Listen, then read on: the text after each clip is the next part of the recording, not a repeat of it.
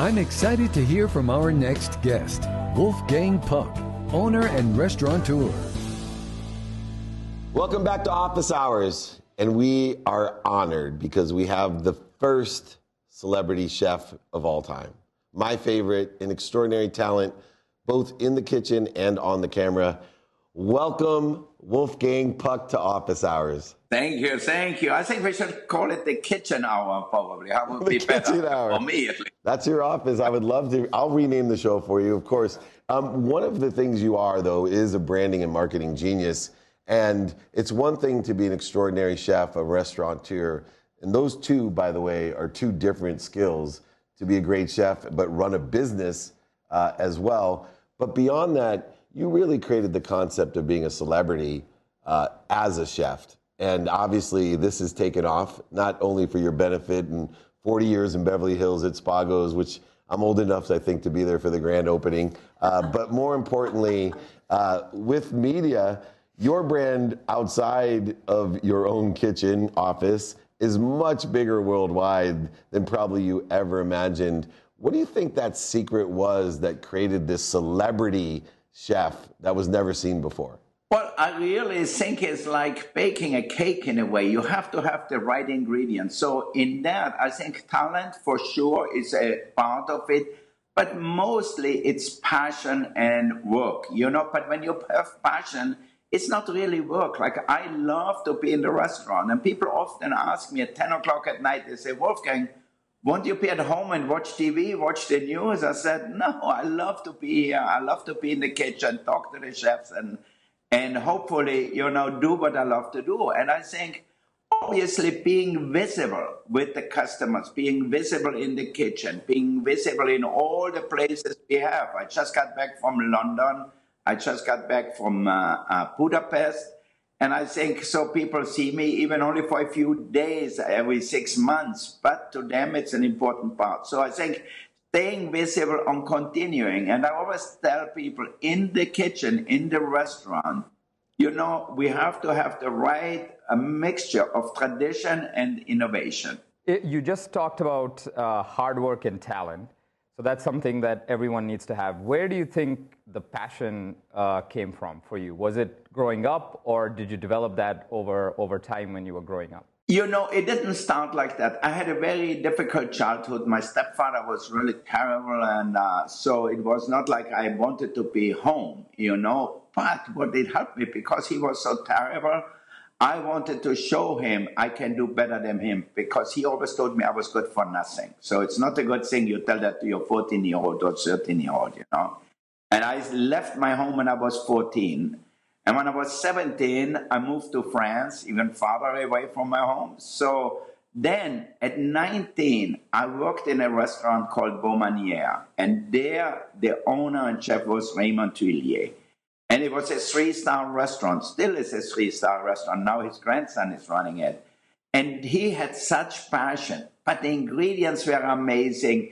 He also went into the dining room. I remember bringing Elizabeth Taylor in the kitchen. And I mean, that was in the around 1970. So, and Marcello Mastroianni and Catherine Deneuve, a lot of these French actors and actresses, and I remember George Pompidou, who was later the president of France. So he always brought them in the kitchen. But his passion, at that time he was 72 years old, and he took a liking to me. So it was like an interesting experience. Like, he was working on the sauce station, making the sauces in French cooking. That's the most important one. And I was next to him. And each time I made something and he tasted it and says, oh, put a little salt and pepper, or put a little lemon juice, or this or that. And when he made something, I said, I'm going to tell him the same thing. So when he made a Dover sole with a creamy sauce or something, and I said, oh, a little salt and pepper. He really liked it. And then whenever he went away, he went to Paris, or he had a house in Cannes. And when he went for 3-4 days, he said, Wolfgang has to make the sauces. So he made me feel good. And his passion wrapped on me. And so I said, one day I want to be like him. You said something that keeps resurrecting with entrepreneurs or business owners out there, and you built your business, but you were the first celebrity chef, and you see all these other chefs on TV and kind of following the path that you set, but they're, as an entrepreneur, as running your business from the ground up, getting involved in this, building your name, your brand, like David mentioned. How many dark moments did you have to go through? Were there times that you thought about quitting, and what did you do to change that? You know, my darkest moments was when I was a child. You know, when I was 14 years old, I left my home and my stepfather told me I'm good for nothing. And I couldn't stand it to be at home anymore. We didn't have the money to go to another school, to go to university or things like that. And then when I left, my mother found me a job as an apprentice about 50 miles away. But at that time, 50 miles was far away because we didn't have a car, we didn't have telephone, we didn't have television or anything like that, you know. Yeah. So 50 miles, I had to walk an hour to the train station, take the train, and so forth. So about 2 months into my work there as an apprentice, and I was like not even 5 foot tall, the chef was a crazy guy too, and he told me I'm good for nothing, and he fired me. And at that time I said that, you know what, it's not worth living. So I remember I was standing on a bridge. There was a town, a big river was going through the town called Villach. The river's called the Drau. And I was standing there and looking down and says, I'm just going to jump, you know. And after about 30 minutes or so, I said, you know, maybe I'm just going to go back tomorrow and see what happened. So obviously I went back to my little room, went back early in the morning to the restaurant.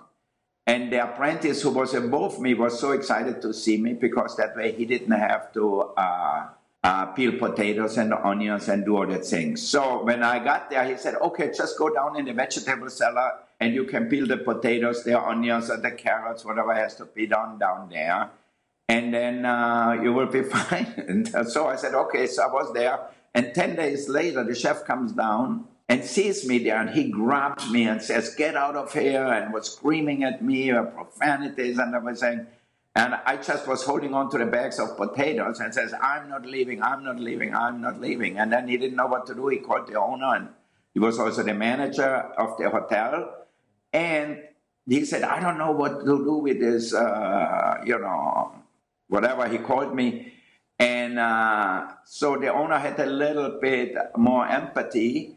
And he said, you know what, maybe if he really is so desperate to stay, he doesn't want to leave, I sent him to the other hotel. They had another little hotel in town. And so I went there. There they had a lady who was the chef. And she just told me to be quiet, do my work, and everything will be fine. So when I look back at my career, this was probably one of the worst days of my life, or the worst period of my life, this, you know, time. So from there on, I went to France. I met my mentor in Raymond Tully at Beaumanière, what I was talking before.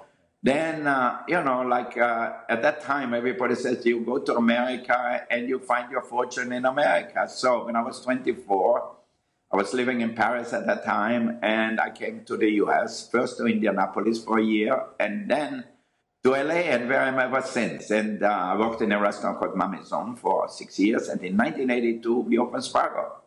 So everything in comparison to what I had to go through when I was 14, now it's really not that big of a deal. But the impact, you know, thank you for your vulnerability. You know, a lot of people need, especially today, that do quit, or they get anxious, frustrated, even suicidal and depressed.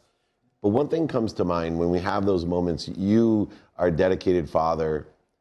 You are an extremely positive person, an optimist. You glean charisma, which is part of, you know, your skill. When you were raising your sons, in the back of your head, if you were, as every father gets, I'm a father of 4, so I know, when you get frustrated or angry at your children, I have 3 teenage daughters, so you can imagine, did you have your stepfather or your mean chef in your mind saying, breathe, no negativity? You know, were you able to reconcile the negativity to be a positive role model and a positive constructive criticism to your children so that you had that good balance? So I think I'm a very positive person. You know, there's a lot of things which are negative in life, but, you know, like look what's going on in the world. But I think at the end of the day, I really feel positive. And even at work, when I was a kid or whatever, maybe I was yelling at other people when I was young. I mean, when they did something wrong.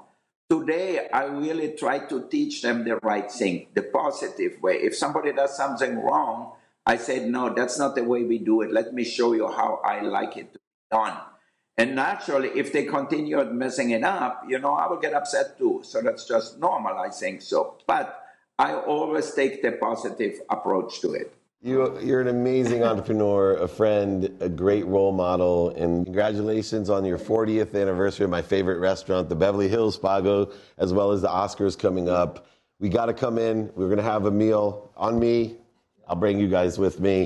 Yeah, I'm paying for sure. I'm in. We're here at Heaven's Kitchen. Office hours with the incredible Wolfgang Puck. Come back and join us here on Office Hours.